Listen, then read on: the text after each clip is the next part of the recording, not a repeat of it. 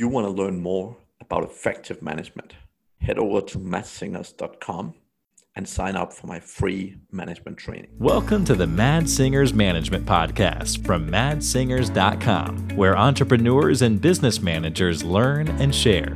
If you like the show, don't forget to leave a review. Hello, and welcome back to the Mad Singers Management Podcast. Today, I'm joined by Taros Agarwal. Welcome, Taros. Hey, Mads. Thanks so much for having me on the show. Looking forward to being here. Yes, I'm very much looking forward to our conversation as well. It's definitely going to be a little bit different today. It's going to be a lot about data and data science and all this good stuff. But just before we jump into it, there's people around the world who don't yet know who you are, and we need to change that. So would you mind doing a little bit of an introduction and share with the world who you are and how you ended up where you are right now? Sure. My background's in software engineering. I went to school for software engineering, and I found myself in Silicon Valley in 2010 as a software engineer. And very, very quickly I realized that it wasn't for me. Having Google Go optimized to be 1.1 second faster is super important, but not something I was personally interested in. And back in 2010, 2011, no one in the Valley was thinking about data or talking about it. And I had this opportunity to work with a product manager and a distributed computing framework, which helped Salesforce analyze metrics from logs. And that was, very much the start of the data revolution before data engineering was even on the map, and got to be one of the first data engineers at Salesforce back then.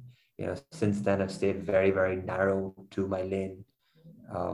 Most recently, I led data for WeWork. We built a 100% data team, supported 15,000 employees. And at the beginning of COVID, I found myself on a 10-day vacation to Bali, Indonesia. And as soon as I got there, the world locked up very, very quickly. And I sort of got to spend 2 years living on a tropical island, which is now home. And 5X, the company which I have recently founded, was born in COVID in Bali, and I'm speaking to you right now from Medellin, Colombia. Excellent. Well, it sounds like we are faring around some of the same places, so that's good. So that's been quite a journey, and super interesting background as well. I mean, I think many of the entrepreneurs I talk with, they kind of jump very much from typically a boring day job straight into entrepreneurship, but you've had the opportunity to do some very interesting jobs at some of the new and hip companies around. So that's super interesting. How do you feel that have helped you in your entrepreneurial journey, kind of seeing the inside of some of these relatively well-known businesses? I think before jumping into entrepreneurship, I was fortunate enough to get the experience to kind of figure out how these big companies are doing it. But I think very often you have this notion that these big companies have it all figured out and they're executing perfectly, which as we all know, that's not really true. But spending time in the weeds at different levels to kind of see how the sauce is actually made was sort of really valuable, right? In some ways, both WeWork and Salesforce at times were hyper growing companies, which were growing much faster than is typically expected. And with that growth, you really start to stress test any system, whether it's HR or finance or people or engineering. And in some ways, stress testing these systems is a luxury, which hyper-growing companies get to see. So to kind of be involved and see what goes wrong at scale is extremely valuable. And I think that really helped shape a little bit of 5X and kind of what we do. Yeah, totally. And I think, my background is in big companies like Xerox and IBM, so a little bit more traditional. But I think one of the key things for me, at least, is that, building a company, I've built a couple of companies to over 100 people now. And the whole thing is that, I was lucky enough to manage hundreds of people working with IBM. And like without that experience, I don't think I would have gotten to anywhere near where I am today without that Yeah. background, right? Now, not saying you can't, but just saying Yeah. it typically takes a lot longer just because you need to learn to make all the mistakes from scratch, Yeah. right? Absolutely. So, And making mistakes on like somebody else's dollar is so much more forgiving and so much more valuable than trying to do it while you're bootstrapping your own business or working on investors' funds. as I tend to say, making the mistakes and getting paid for it is much better than making the mistakes and losing a lot of money yourself. So, yeah, excellent.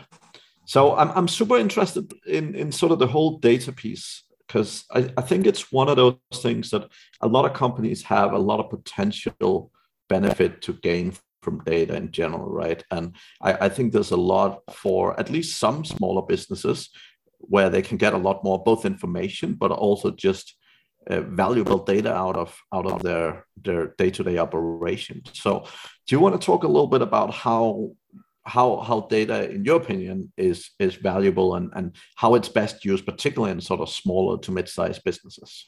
Yeah, sure. So in no one data is obviously on the uprise, right? And it's not a trend which is going to fade away. It's very much shaping the future of the world, right? Having said that, no one is doing data for the sake of doing data. You're always doing it as a means to optimize the business, right? To increase revenues, to sell more, make things more efficient. Now, typically, the sort of question we get asked the most is, what can data do for my business? And kind of, 4 to 5 broad areas to kind of start with, right? And most companies, when they first get into it, using data for your go-to-market strategy. Where are your customers coming from? Which marketing channels are working? Which ones are not working? Where do we put in every incremental dollar? Which areas do we stop focusing on, right? Extremely kind of variable to understand the sort of bigger picture. And so typically the data for these systems lives in discrete places, right? You might have some in Facebook ads, some in Google ads, some through direct referrals, some through affiliates. That's a kind of big use case of when you need to sort of centralize data and be able to answer these questions holistically. That's typically where a lot of these companies start from. But other areas are like, who are my customers? How are they using my product? What are the different types of customers? What are my different customer segments? What's the customer lifetime value for each segment? How are they using the product differently? Which means how can I tailor the experience of my product a little bit differently for the customers?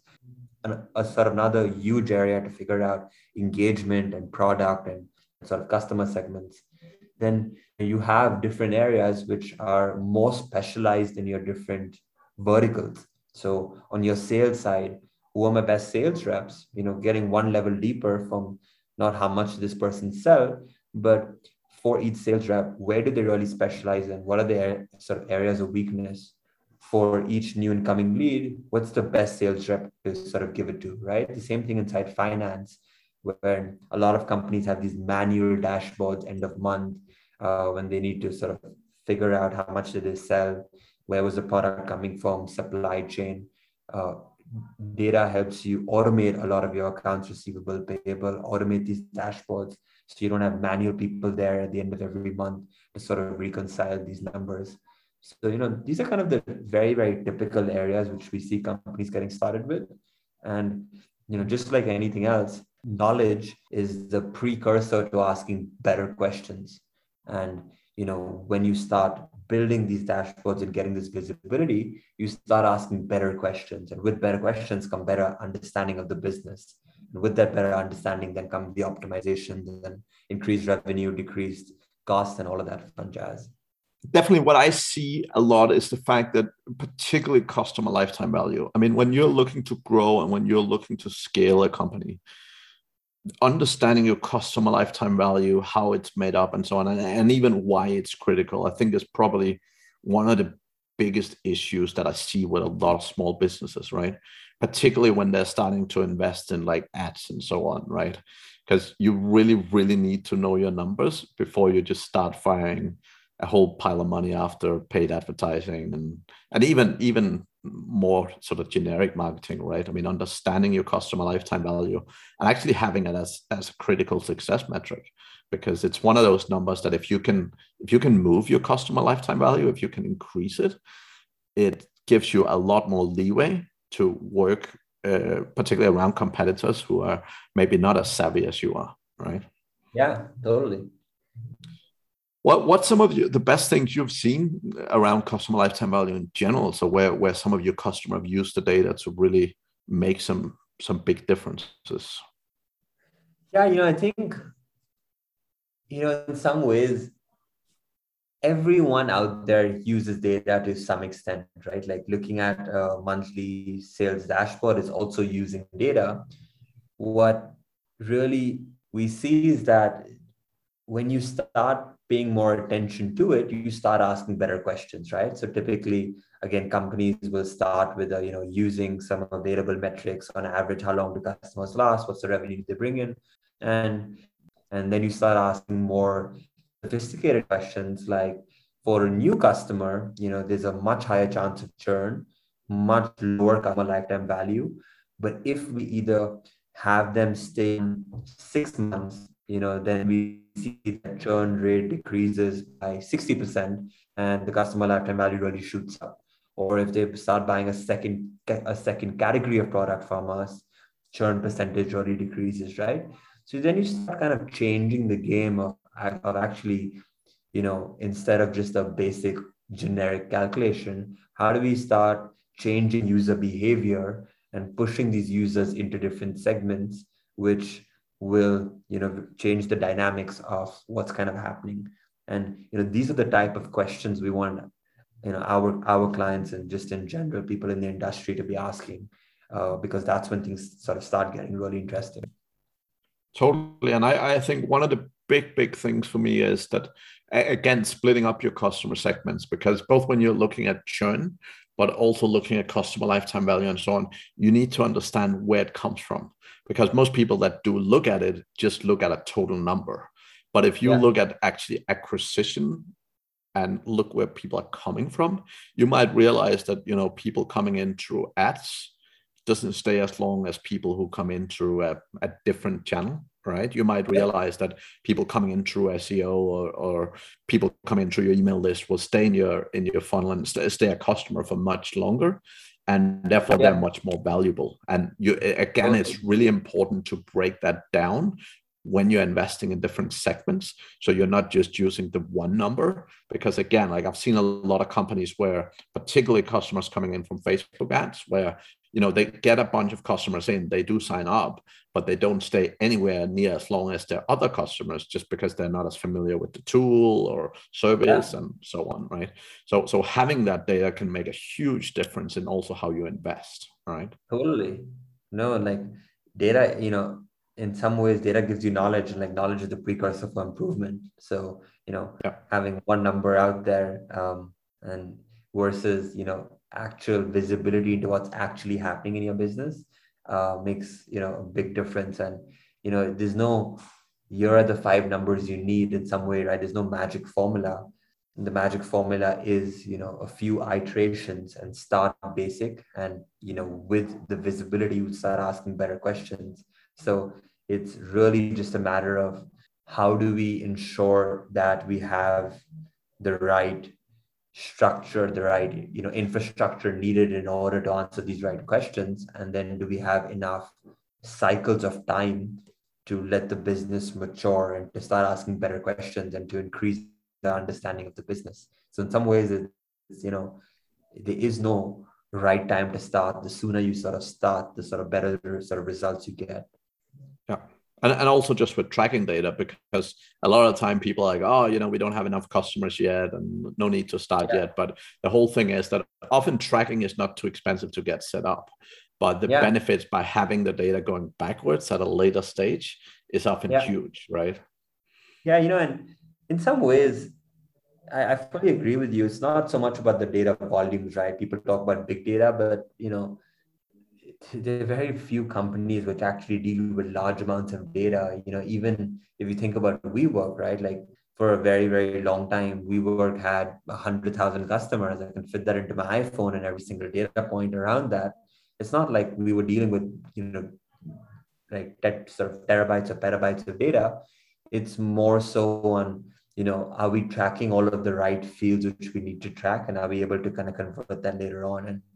And tools like Google Analytics give you something off the bat, but they don't give you user level information. So in some ways, a lot of the stuff out there, if you don't have knowledge on kind of what to do, there's this uphill battle on, hey, how do we collect the right metrics and track this? And that, the other side of the coin is very often, the awareness on how to go do it is not common best practice, right? So having, expertise over there makes a big difference. But I agree, sort of getting started even with small amounts of data, it's more about getting started at the right time, and like having the right tools and infrastructure to get started. Yeah, totally. And I think one of the things when you mentioned Google Analytics, a lot of companies have a lot of data, and a lot of data can be great, but it's also important to look at the right data and look at the right data at the right times, right? So how do you guys work around that and not over flooding customers with lots of data they don't need? Yeah, I mean, I don't think there's ever been a founder who hasn't told me that their company is sitting on a mine of data, just waiting to be mined and sort of turned into gold. And there's some sort of truth of that, right? Where we want to collect so much data and we believe it's kind of super valuable. How 5x kind of works is, we always start with the business use case, right? What is that use case which can potentially add a zero to your revenue? Or what is that use case which is kind of super exciting, right? And very often it's a new product, or understanding user behavior better, or understanding go to market, the very typical examples. And we start from that use case, kind of work backwards. Great. If your use case was around visibility to go to market strategy, what are the different stakeholders in your business, and what are the questions they would want to answer?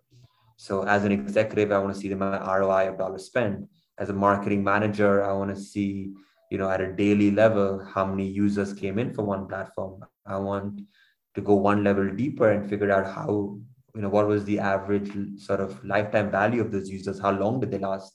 As an operations person, I want to be able to know how much money we're going to spend in the next 2 or 3 months as a finance person, as an operations team. So we kind of, from that large, big, unknown sort of problem statement, we go one level deeper. And from that, we can figure out, great, in order to answer these questions, what's the data we need? Are we tracking it? If not, how do we track it? Now, how do we structure it, collect it, join it, clean it, and then ultimately build out the reporting needed in order to answer those questions, which we kind of defined in step 2, which allow us to approach that $1 million problem or $1 billion problem. That makes a lot of sense. So when you're looking at sort of the inside of these businesses, and as a coach, that's one of the most interesting things for me, is you see the inside of a lot of businesses and how they do things. What are some of the things you see in particular that you feel where companies are basically leaving a ton of money on the table? Like what's sort of the biggest mistakes or learning points that you see many companies make that others can learn from? I think, I think you have data on one side and you have intuition on the other side, right? And in some ways, it's like the masculine, feminine, not saying data is masculine and intuition is feminine, but just using the sort of analogy of, we all have masculine traits and feminine traits inside of us, and Definitely. Everyone's a balance of that. And, very often, whichever side we kind of tend to be on, it's easy to be in an extreme, right? So if you're very data driven, you want everything to be numbers based. Yeah. And if you're intuition driven, you want, you're going to use intuition for everything. And in some ways, it's easier to be on the extremes. And, when you're extreme, it's easier to get more extreme. Yeah. And the challenge is always the middle way, which is most rewarding. And in some ways, you can be at a company which is extremely data driven, and they are asking us to do something for them. But in reality, what will probably serve them more is more intuition, more being able to take actual quick action. And very often we see more of the other way, where there are a lot of founder-run companies which have found success moving from intuition. And for these companies, very often when we start showing them something, they might completely ignore that and stick to intuition, and at some point that's no longer going to serve them, right? So I think wherever you are on that spectrum, having the awareness of here's where we are, and using data as a tool to help guide some of the decisions, but not using it blindly to make all of the decisions. I feel that's kind of a general broad area where a lot of people forget the purpose of data. Yeah, I love that, because I think the other thing is that data can tell you what works well, but it doesn't tell you if you're doing the right stuff. And the whole thing with your intuition and sort of the emotional side of things is, the whole vision piece. So vision is very much driven, as you say, by intuition and emotions, not by data, right? And sometimes the problem in a business is that the vision, the niche, the whole concept is not necessarily super good. Whereas, you can stare yourself blind on data and say, oh, we should be doing this, we should be doing this. But if the whole concept of the business isn't super clear, and that's often the case with many of the smaller businesses I work with, right? If the sort of whole business foundation isn't super solid, then you're much, much better reviewing that. Yeah. I'm glad that one resonated. Yeah. Excellent. So, Taras, before we finish, like any amazing resources out there for people, or any sort of recommendation for you, and what you think people should either look at, or that could be great books or great courses, or anything at all for people who are super excited about this piece? Yeah, so what's happening in the space, if you look at it on a macro level, is that data is here to stay, but the modern data stack is getting more and more complicated, right? There was this massive Snowflake IPO, which was the largest tech IPO ever last year, and that was a data company. And now we have all of these layers around it, right? Layers like machine learning, or ingesting data, or pushing data back into tools, and data quality and observability and cataloging, and all of these different things. So it's almost becoming, there's more awareness around it, but it's becoming more and more complicated for companies to set up, right? Like, if you think about your average company, which has gone and raised a Series A round check, or even a seed round check, or found some traction, these companies know they have to get into it, but it's getting more complicated, right? So larger companies have these platform teams where, at WeWork, we had 30 people to stitch together the platform, and to worry about security and GDPR and compliance and audit. And, a BI person wants to slice and dice data, and a machine learning person wants to run a model. For, your typical startup, you're not going to kind of be able to do this, right? You're not going to go hire these large teams to go spin this up. So, what 5X kind of, which is the company, what we're kind of doing right now is, think of us as that platform team for 95% of businesses, where, we stitch together the stack based on the best tools out there, right? So based on Snowflake or Fivetran or dbt, and kind of give you a pre-assembled data stack, and you kind of get one monthly bill. So it doesn't matter which tools we're using, we kind of put it all together and kind of give you one monthly bill based on how much you use. And, increasingly, I think, platforms, I think we're the first to sort of market. There's no one else kind of doing this as yet, but in the near future, there probably will be. But, I feel like this new category in the data space called the managed data stack, which is what we're after, is going to be, a way where 90% of companies who are not Facebook, Apple, Netflix, Google, who are not going to spin together these teams, but still want to leverage data, it's going to make a lot of sense for these 90% of companies. So, I think, using something like this is probably the sort of right way to get started. Cool. Just in terms of your sort of like 80-20, who's your main customers, or what type of business are you working with the most at the moment? Yeah, so I think, the 80% will be your typical Series A company that they've proven that they have a business. They've finished the 0 to 1. Then years of business. Now we're either raising more money, or now our business goals, if we're bootstrapping, is to really scale this up. And now you realize, hey, that data piece is going to be super important in scaling this up, right? Visibility into your customers, or go-to-market strategy. These are the type of things to focus on. So these companies either have very small data teams. They might have an analyst or 1 or 2 people, but typically these are the type of companies which we're most after. But what's really interesting is, we're speaking with the largest Fortune 50 companies, right? Burger King and, large public liquor companies, where they've obviously have tried to do data in the past. They might have used Accenture or some of these other platforms, but realizing that, Accenture is not a long-term solution for your own platform or for your own kind of engineering needs. So, even the super large companies are coming. So, I think it's becoming more clear that there's this new need in this space. And, with the rise in popularity of data, every company is going to have to do it, right? In some ways, it's like digital marketing. 10 years ago, no one did digital marketing.